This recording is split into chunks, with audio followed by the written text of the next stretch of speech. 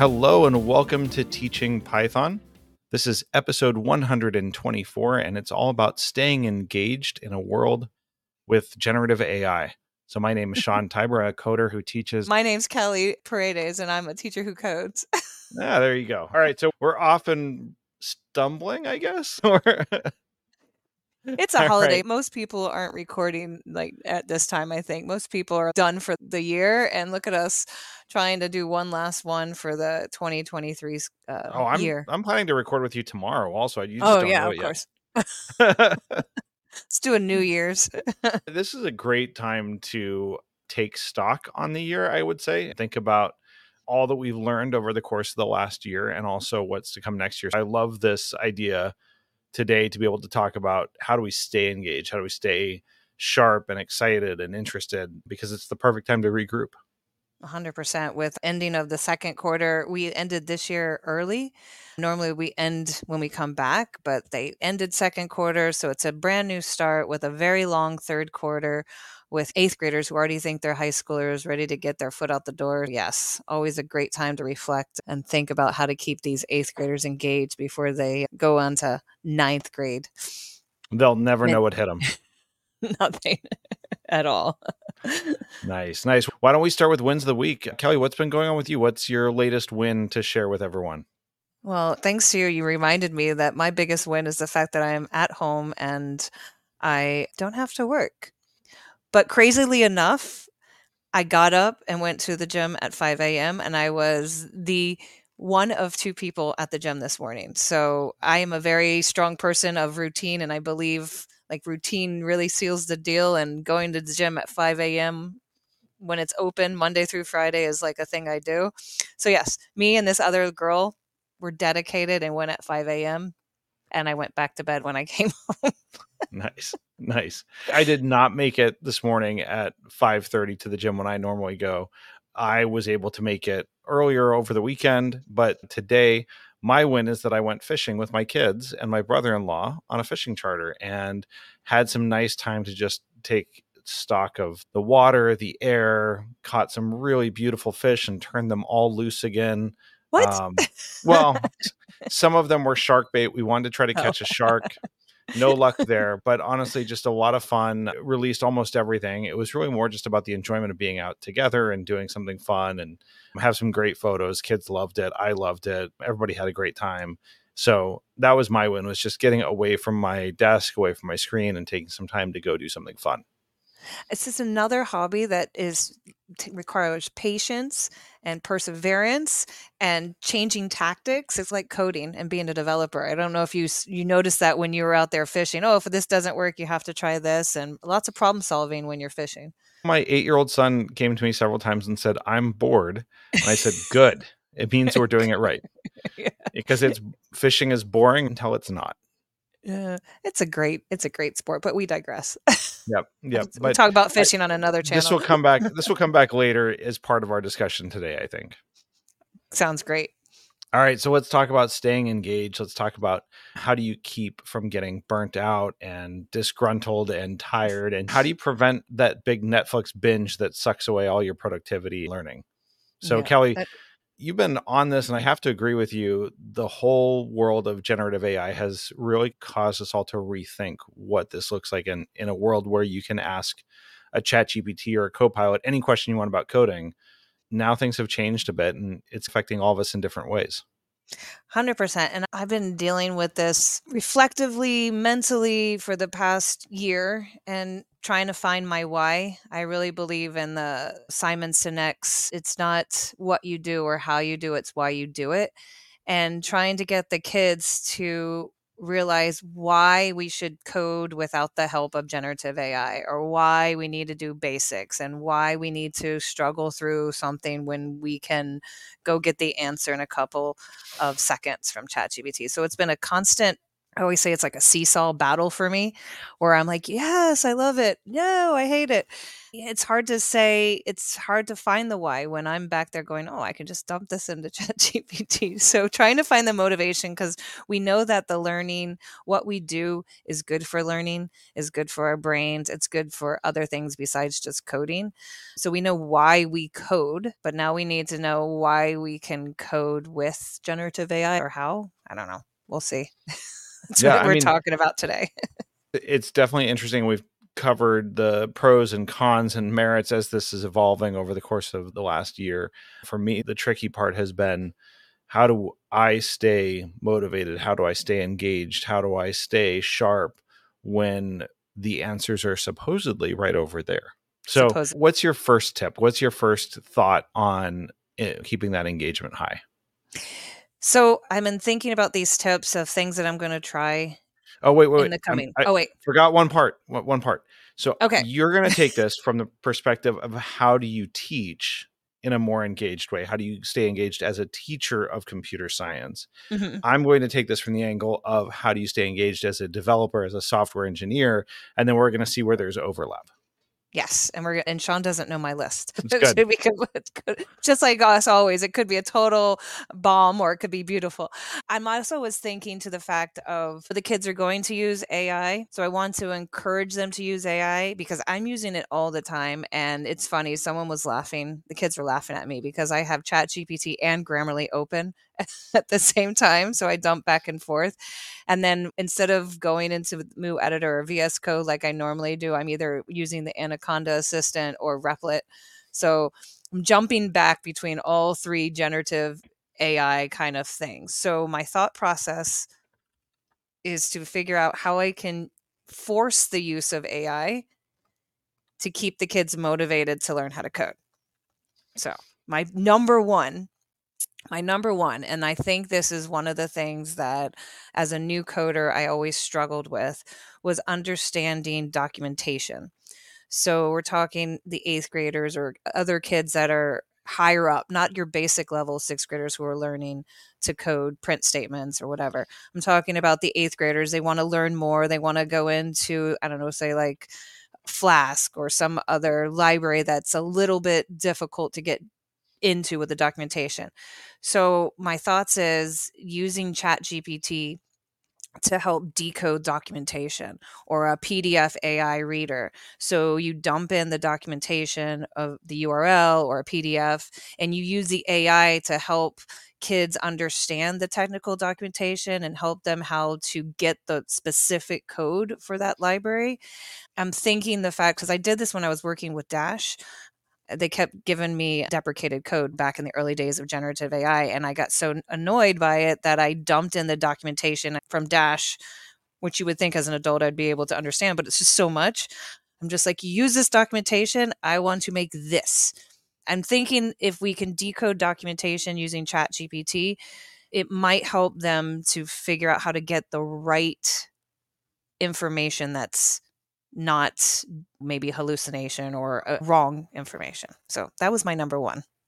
I like that one. So instead of saying use less AI, you're saying use more AI, but use it over here, use it in Mm-hmm. this specific area. And I really like that. We've looked at some ways to enhance our documentation by providing a trained model based on documentation that we've written. So we write a lot of our own documentation, and there are plenty of gaps and maybe things that people don't necessarily understand. And you can use AI to try to fill some of those. So I really like that idea because if you train it on the right stuff and the current version, it makes it a lot easier to get good answers out of the prompts. Yeah, well, I'm hoping. We'll see. Nice. Nice. Okay. So my first one as a developer is to lean harder into your network and your relationships and your connections with others. So this is not just about getting expert opinions, expert advice.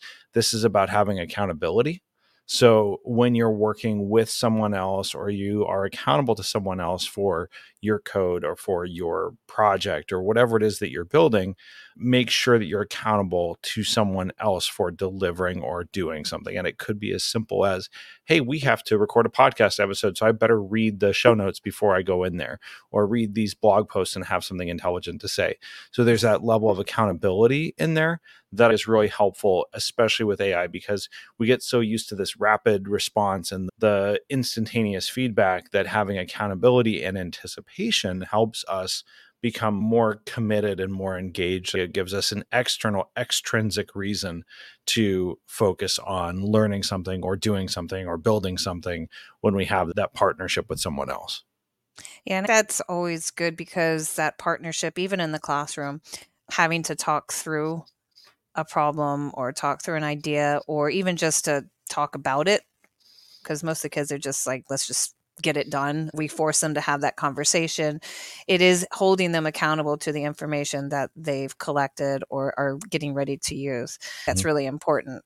Even if they're using in the classroom, because let's face it, in the classroom for me, these 8th graders are going to use ChatGPT, but at least if they're using the ChatGPT and talking about it in front of the class or as a presentation or running through the code and describing it, they're holding themselves accountable to knowing what's going on in the code. And I like that. I like that one. So another one of my thoughts, and again, trying to keep them engaged with the fact that it's more than just the coding, it's the process. I'm going to really highlight creativity and innovation. So if we're focusing on a topic or an activity, get out what they can. If they want more, using ChatGPT to really push their levels and in an innovative way. For example, some of the kids wanted to do, and this was in 7th grade, I watched my co-teacher, she did this activity. They wanted to combine some sort of drawing, Tkinter website stuff together, and they used ChatGPT to help mash together these 3 libraries that you would never think of putting together. And it was pretty crazy and cool. And they had all kinds of things going on. And yeah, it wasn't the best, it wasn't the cleanest kind of thing. And it's probably, you could have done it in an easier library, but they knew these 3 libraries from the quarter and they wanted to push them together. And they said, okay, ChatGPT, create this using these 3 things. It was pretty cool. So celebrating that creativity and that uniqueness and seeing what you can do to push the limits with ChatGPT. So we're going to try that some more, I think, this quarter. I like that one a lot because one of the things you can use AI to do, Copilot would do this really well, ChatGPT, is as a way to lower the barriers of difficulty for students, make things more accessible rather than less. So I love the idea of combining disparate libraries together. And I'm almost picturing in my mind like a randomizer wheel that you like spin the wheel of Python libraries. And it's like, okay, you have to combine Tkinter or Matplotlib and this stock picking app and I don't know, like a speech synthesis app, and have that all come together in some interesting way, and then use ChatGPT or use generative AI to help spark an idea or a creative process, or if they come up with ideas, to be able to implement it because they have this AI assistant that can help them do that. I just wrote that down because that we're doing that. We're going to spin the wheel, the library wheel. Can you imagine you're like this crazy thing and maybe you have pillow and I don't know, something else and push it together and see what you can make. That's really fun. Python mashups powered by AI. I like it. Python mashups powered by AI. See, this is why we do our podcast. So my next one as a developer, and this is more about recognizing that the AI can adopt different personas for you. You can instruct it, you can prompt it to adopt different personas. The early thing that I remember that was hilarious that Michael Kennedy did was like explain the bubble sort algorithm to me in the style of a 30s gangster movie. And it adopts these different styles. It got me thinking recently that one of the most difficult things about learning to be a software developer or learning to be a teacher or an engineer is that it's sometimes hard to have people to practice the different conversations and the different interactions together. So a big part of my job is reviewing other people's code to make sure I understand it, that it passes and meets all the standards, and that you can get it to a place where it's ready to be shipped to production. Well, how great would it be for junior engineers to be able to practice those code reviews with an AI to say, okay, pretend you're a junior engineer submitting code to me for review. And I want you to make something that I can review with you in code and practice that interaction. So it makes it really instantaneous. You can adjust it. It takes directions really well. It also screws things up really well. So you have stuff to be able to review, but it goes into this idea of how much do we trust the AI? How much do we trust the model that's generating this? And one of the difficult things is that people overtrust or undertrust the model. They either think it's completely right or completely wrong, and they just copy and paste the code, or they just ignore it completely. Why not lean into that? If we know that the code it generates may be a little bit suspect, or sus, as the kids are saying these days, why not lean into that and say, pretend that you are submitting code as a junior engineer. I'll review it and give you feedback on it and practice those interactions. So using the personas aspect of the AI models to be able to practice your personal interactions with other people on the team in a low risk, safe environment where nobody's going to see you fail or stumble. Yeah, I like that. That's funny. So I have somewhat similar because I always do peer reviews in the classroom. One of my favorite in sixth grade curriculum for me hasn't changed because it works really well for me and the kids. And we always do a peer review, right? And they go and 5 minutes, I look at your code, 5 minutes, someone looks vice versa, and then they rotate. And so they're seeing about 10 different kids. And you remember that activity, right? It's just beautiful. And the kids are really, they come out with a credible code at the end because everyone's giving them tips. So I was going to add a little twist on that. And I was thinking, because we're implementing a safe form of generative AI, or we can also use Replit with the youngers, the under 13s, of doing some sort of peer review session with the AI assistants, but not on your own code. So you get your friend's code, you put that into ChatGPT, you get it to explain the code and give it suggestions of how to fix it. And then you come back and you have that accountability of having to talk it out with the peer reviewer. And so you're using the AI to review it, to help give suggestions for feedback. Then you're talking it out, and then you're applying the changes. So I thought that would be a really nice twist. And you're using all kinds of collaboration, peer review, pair programming kind of aspect, and really could build up that code to make it bigger and better. Yeah, I like that one a lot. That just keep using the tool as a way to shorten the feedback loop, to make it go faster, to use it in creative ways. I love that. Yeah, and it's funny because the sixth graders always have those infinite conditionals, right? They're like, she just coded 700 lines of code. I'm like, yes, and she copy and pasted about 600 of them. Yep. So look what it does in ChatGPT, and everyone, when I give it back to them now, they're like, what? It's only 89 lines of code now? And I'm like, yes. See how much time you wasted? Well, and that I think is a really interesting point to dig into. And this is something that is at the core of what we're talking about in terms of how to keep yourself engaged and how to keep yourself sharp and interested in what you're doing. I strongly believe that we become more engaged when our expectations are subverted. We expect one thing to happen and something different occurs instead. And that's a perfect example of this, where I expect 700 lines of code to be shortened to 600 lines of code. I don't expect 700 lines of code to be shortened to 70. And when that happens, my brain goes, whoa, what just happened, right?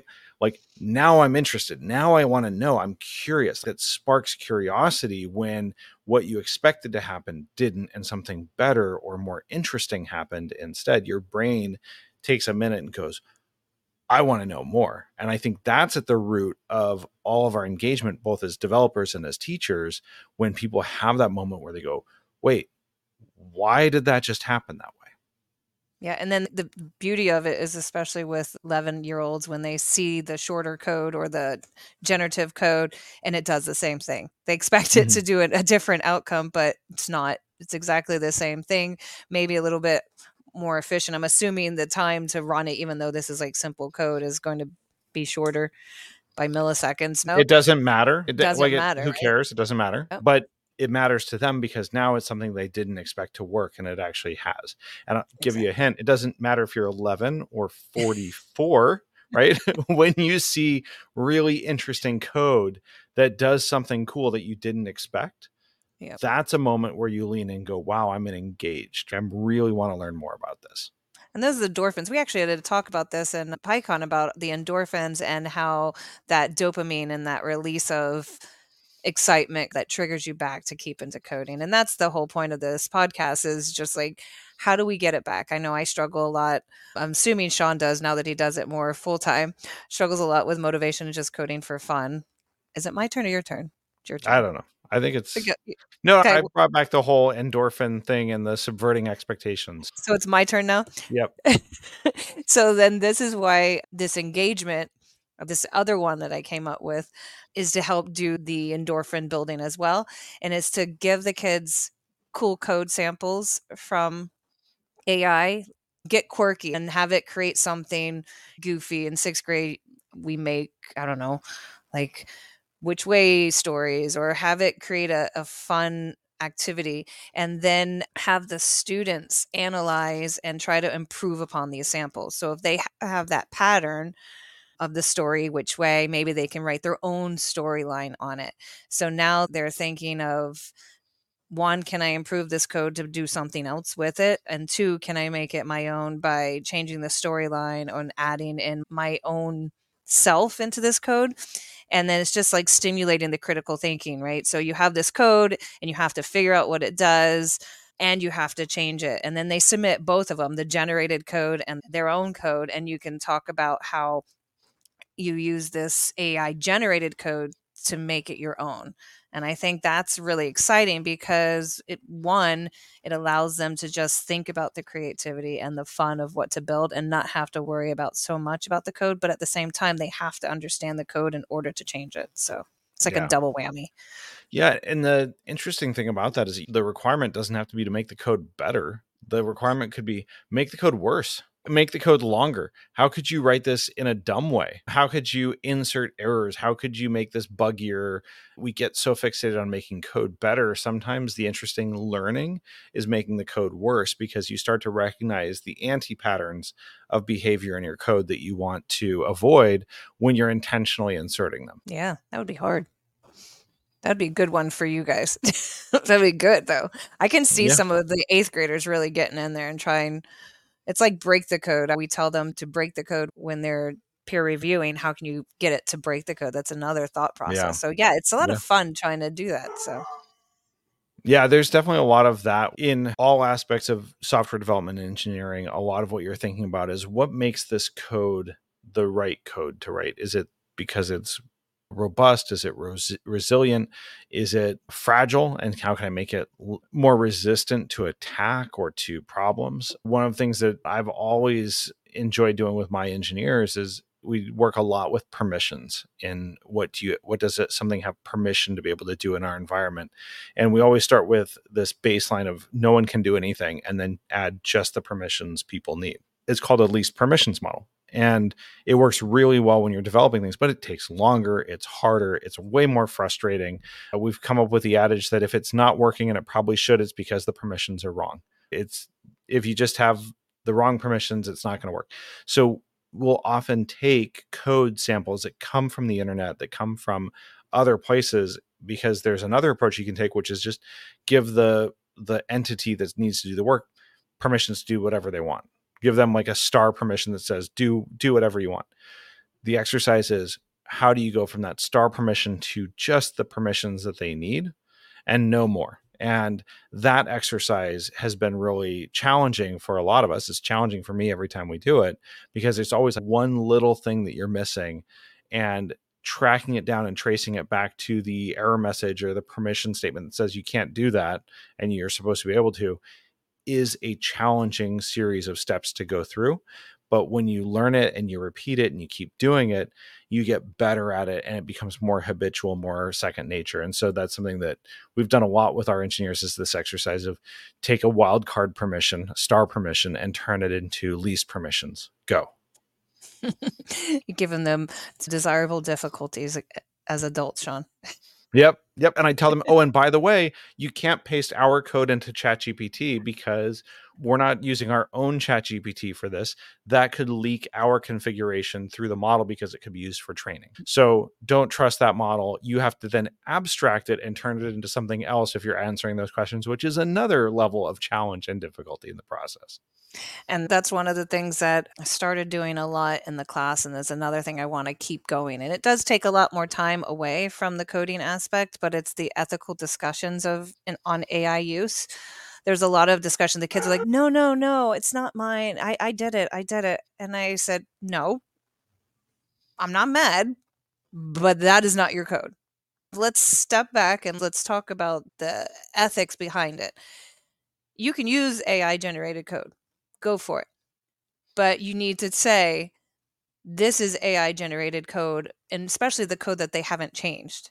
Right? There's one thing when you generate a code and you're using it to put in a piece into their code or making it their own. But when they dump the entire AI generated code into their assignment and say, I did it. No, you did not.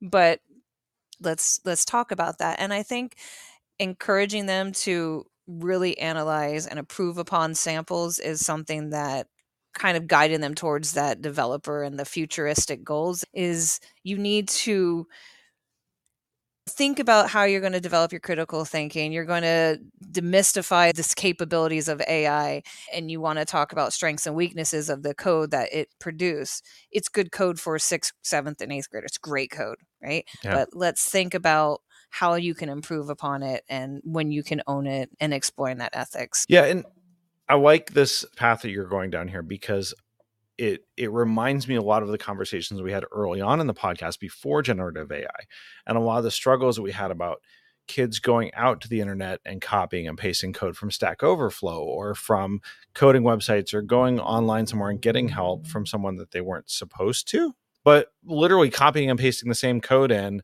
and not even checking to see if it worked. Like it looked good. It looked right, but when you actually tried running it, it was completely inappropriate to the problem that was posed. And so we've talked about this, about the laziest way to teach computer science is to go get a bunch of canned prompts and use them, because if you use the canned prompts, there's going to be canned solutions available online. Our answer at the time was make up your own prompts, make up your own problems that are novel and unique and interesting and give them to the students. That in itself is motivating because now you have to think about, how am I going to make this interesting? If I have to grade 75 versions of this, am I going to be able to do it, or will I need to gouge my eyes out midway through? Now we're in a world where it doesn't matter if your prompt is novel or unique, because they can paste that prompt into ChatGPT and get an answer. So there's a bit of the acknowledgement of that with the students, and talk about, what are we doing here? Why are we doing this? Is it to complete the assignments to get the grade so that I can move on to 9th grade and say, I did it, I got my A, and I never have to code again? Or is it to look at coding as, this may not be something I do as a career path or something that I want to do in the future as my primary focus, but you're going to live in a world that has AI and technology and computer science that is powering most of what we do in the information age. How much do you want to understand that? How much do you want to really question what's going on and why does it work this way? And do we want to start that here? Or are you going to wait until college when it's really challenging to have someone teach it to you for the first time? Yeah. And I had I don't know if it was what am I trying to say? A nightmare, but I was awake. I'm thinking, if these kids are relying on AI, heavily on AI, they're relying on AI to code. They're producing stuff generated by AI. And all the people who are running the AI die. Who's going to be writing the code for the future AI? So talking about these crazy ethical discussions with kids and saying, who's going to do the jobs if all you know how to do is generate AI code? And they were joking around. They're like, oh, the AI. I was like, yeah, the AI is going to be running itself. Like, maybe, you never know. But I just think you got to have those conversations now. And it's engaging. Kids, believe it or not, love discussions and they like to argue. So that engagement of how to use AI ethically in coding, and obviously other teachers can do it in their classrooms, but for coding, is just it's a fun lesson that you can do a lot. Yeah. No, it's a really good one. I like the idea of being able to have that conversation. There's a joke going around right now that in order for AI to replace programmers, then users and product managers are going to have to be able to clearly define the requirements. So we're good. Like, we're fine. That's good. Um, there is a certain amount of that. What we're really teaching with this is not the languages. It's not the coding languages. It's not the specific syntax or anything like that. It's a vehicle to the more durable skills of being able to think through problems in a computational way, right? Yeah. To define problems, to solve problems in a logical, reasonable, structured way. And that part is never going to go out of style. That's not something that, until we get ChatGPT inside our heads, which is a scary thought, you're not going to be able to suddenly use ChatGPT to become a better logical thinker about creating problems, definitions anyways, creating problem definitions and solving them. You have to be able to practice that and learn how to do it in order to use AI and other tools in a better way. Yeah, great.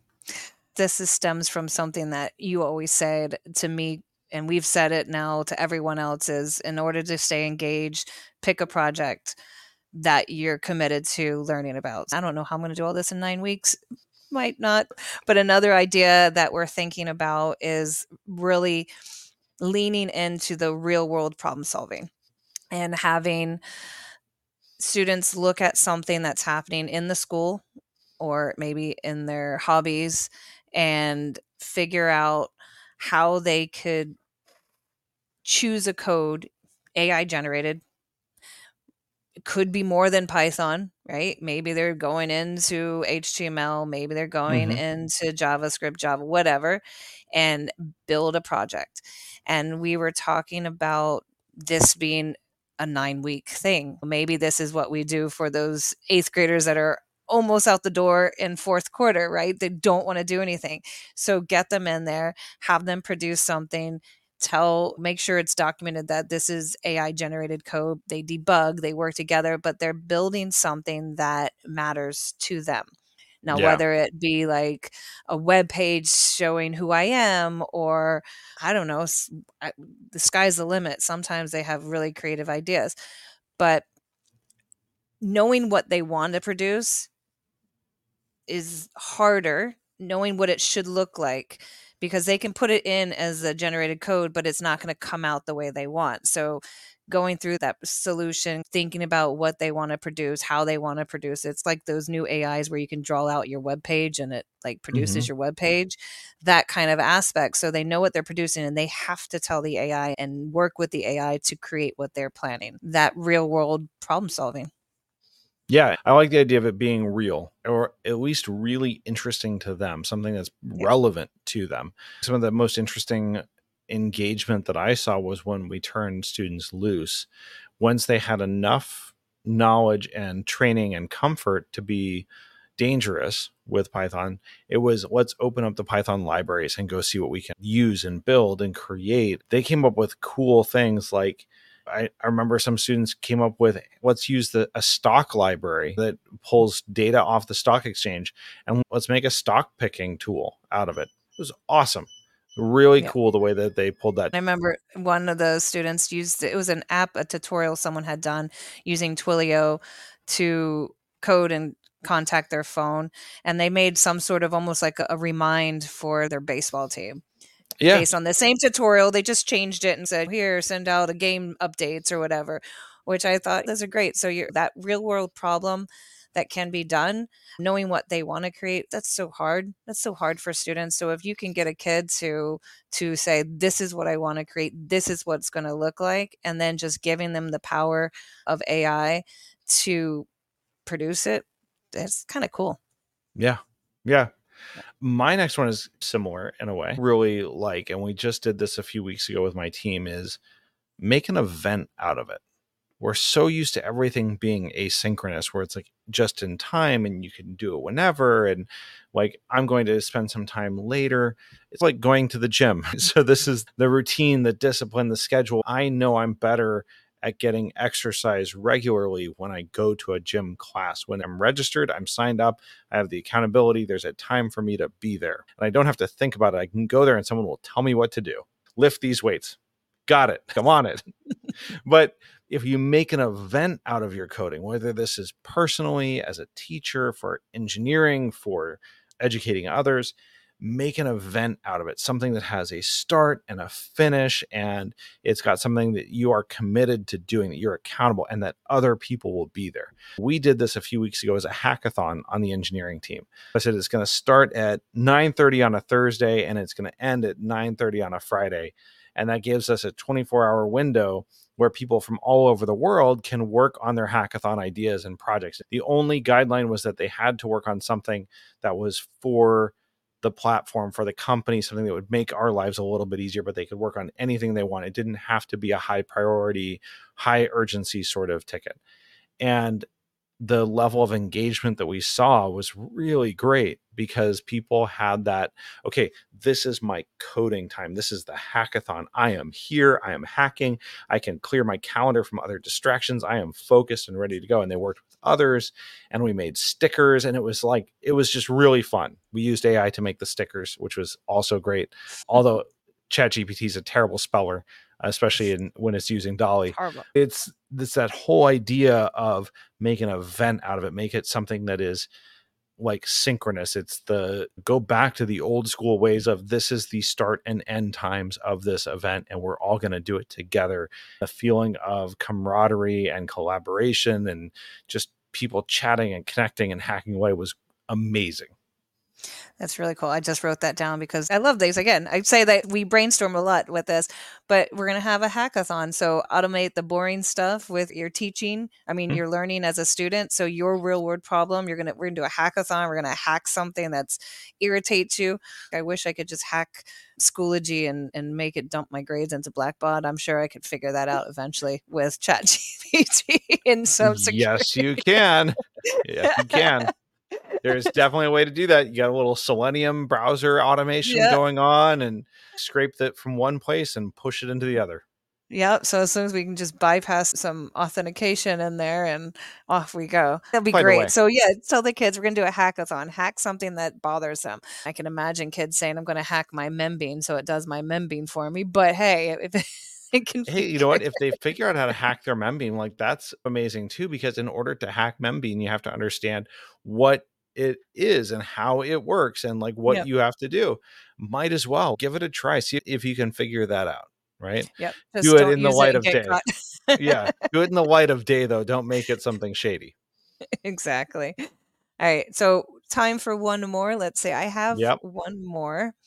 And I'm not sure how this is going to work, but I had this idea of debate the AI suggestions. So again, have a topic, generate codes, or even have kids generate the codes, generate an AI code and a kid code, put it up and let them debate on which one's more readable, which one is the best approach. Again, going back to what we did of having this discussion side by side. Here's two codes. You tell me why it's good for you, because it is subjective. I know at a higher level, a developer level, people would argue, but at a kid level, it is subjective as in what they understand. So sometimes the spaghetti code that a developer may cringe at is going to be the better code for that student because it's something that they can read. We had this conversation about list comprehensions, and my colleague she loves list comprehensions, but that's because she's like a C# whatever kind of coder. It makes sense to her. And I said, you cannot teach these 7th graders list comprehension. It's so easy. I was like, to you. People like me, I still struggle sometimes if or X, if X, blah, blah, blah on list comprehensions. I was like, these 12-year-olds might not find it as easy as you do. So we had this debate, and I said, there are going to be people like me in the classroom, and there's going to be people like you in the classroom. So if you're going to show them list comprehensions, show them the 6 lines of code that made that list comprehension and see if the kids, which one they choose. It was a good conversation. We talked about it for about 3 hours, arguing about which one's a better piece of code. And again, it's subjective at our level. So I'm going to try Well, it with kids and see what happens. code is subjective, right? Like at any level, there are many different ways to solve the same problem. That's one of the things that is missing when students think about ChatGPT is they're treating it like math class. Like this is the answer. And even in math class, the answer is just the answer the teacher was looking for and the pathway that they wanted you to get there. But there's 17 other ways that you could solve the same problem. You could solve it by approximation, right? You could solve it algorithmically. It's the same thing with code. And a lot of times, especially with developers, a lot of the discussions that we have that are the most fascinating is which version of this code is better and why. Sometimes the more readable code is the better option because it means that more people can support it, more people can collaborate on it. Having unintelligible code that works really well is great, I think, right? But if we have to support it, if we have to have engineers manage it at 3 o'clock in the morning when it's not working properly, which one's better? Probably the one that's well commented, easy to read and clear, even if it's twice as long. Yeah.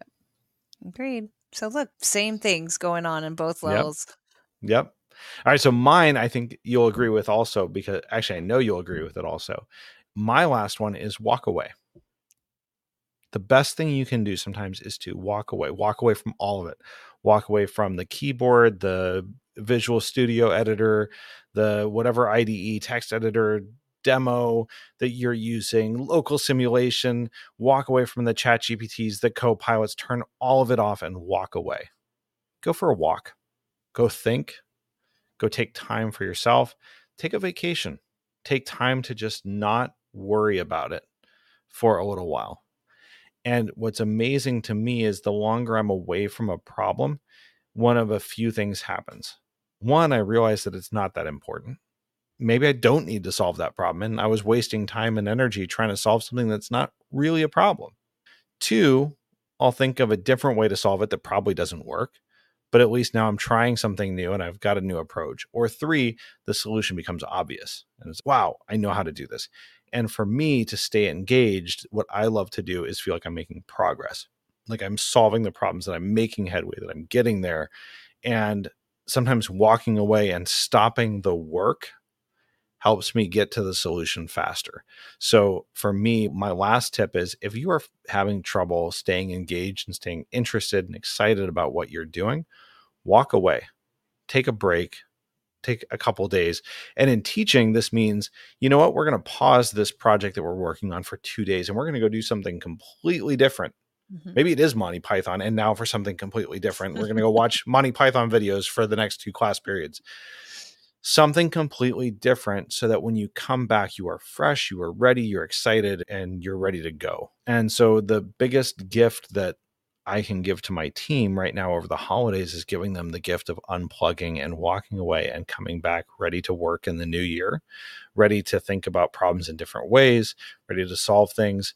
I know for me, taking 4 hours and going fishing today helped just really recenter me and refocus and think about what I really want to do next and what's important to me. I don't have all those answers yet because it takes time to process that downtime. Walking away is one of the healthiest things that you can do for your own mental approach, your own mental sanity, your own engagement. And it's also one of the hardest things to do when you're right in the thick of trying to figure something out or trying to stay motivated. All you want to do is go more into it, to work harder at it, to try to grind away until you get it. No, just walk away and come back to it and you'll see yourself in a much different light than you are right now. 100%. I love that one. Yeah. Normally I just give them a pen, a marker, and then go draw on the wall. Go take a walk. Go walk draw around. Anything you want. Yeah. Just draw it out. So yeah, that's cool. That was a good one to end on. We got to always remember the walk away. It's something that I started building up to. Remember that 60 seconds in the beginning of class. We tried it sporadically, and now it's something is a consistent thing in my class. And the kids ask for that 60 seconds or our walking Wednesdays. Believe it or not, even though teachers think that I'm wasting time, they come back more productive. We have more engaged classrooms of that time of walking away from all their stress that they go bouncing around from classroom to classroom.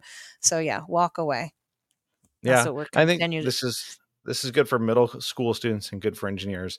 Rushing from place to place, from meeting to meeting or class to class, doesn't give you the chance to be your best self and to be the part of you, allow the part of you inside to speak that's been silenced by all of the rushing, right? All of the anxiety of, I only have 1 minute to get all the way from upstairs in the 8th grade neighborhood down to Miss Paradis' classroom. I got to get in there and I got to get on time or else she's going to yell at me. I'm like, shh, just take the time to let your inner voice come out.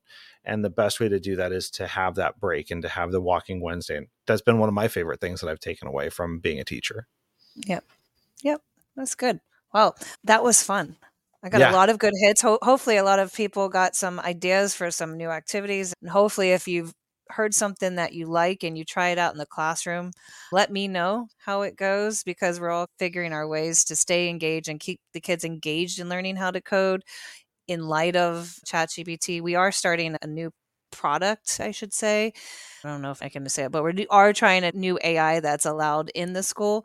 And so that's something that we want to incorporate more. So it'll be interesting of how we can keep them wanting to still try to solve the problems. So hopefully these help, and hopefully they help everyone stay motivated in coding. Because I know I constantly have to find new motivation to continue to code now that I can easily just dump someone's crummy code into ChatGPT and fix it, which is like the time saver for me.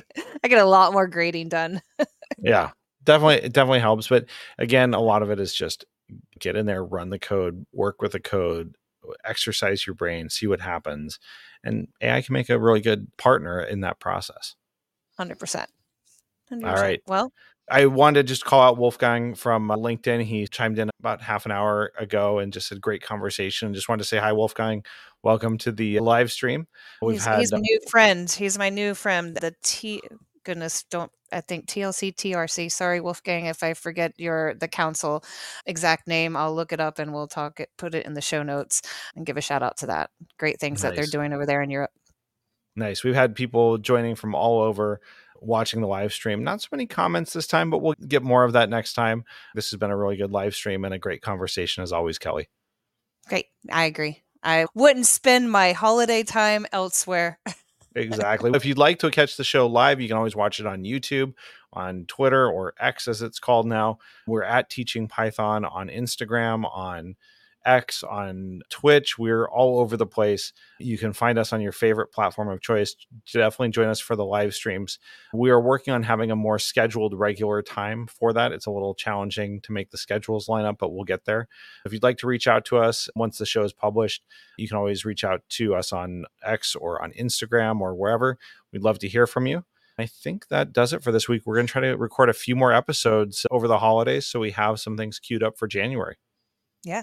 And don't forget PyCon. That's right. We have the Education Summit. Yeah. You can submit proposals. You can register. There's all sorts of fun things going on. So check that out. And I know that at least I will be there. And we're trying to get Kelly to be there as well. I'm 75% sure I'm going. So it'll be a great time to go and see some of the educators and friends that we've met. I missed them last year. And so I'm looking forward to learning and having great discussions. So yeah, check out PyCon. Pittsburgh is a great town. I spent many years of my life there. It is a great place to have a conference, and maybe we'll all get everyone together for some vegan pickle pizza. I know, right? That's the exact face I made, and it was delicious. So it may be a hidden gem of Pittsburgh that we'll have to unveil for everyone. Okay, we'll see. It sounds good. All right. So that's coming up in May. I don't have the exact dates in front of me, but it's coming up in May 2024. It's in Pittsburgh, Pennsylvania this year. Hopefully there's a baseball game. It's a great place to watch baseball. Lots of good events in the city. The rivers are right there. So absolutely worth checking out, and we hope to see you there. Perfect. Excellent. All right. Let's wrap it up here. So for Teaching Python, this is Sean. And this is Kelly signing off.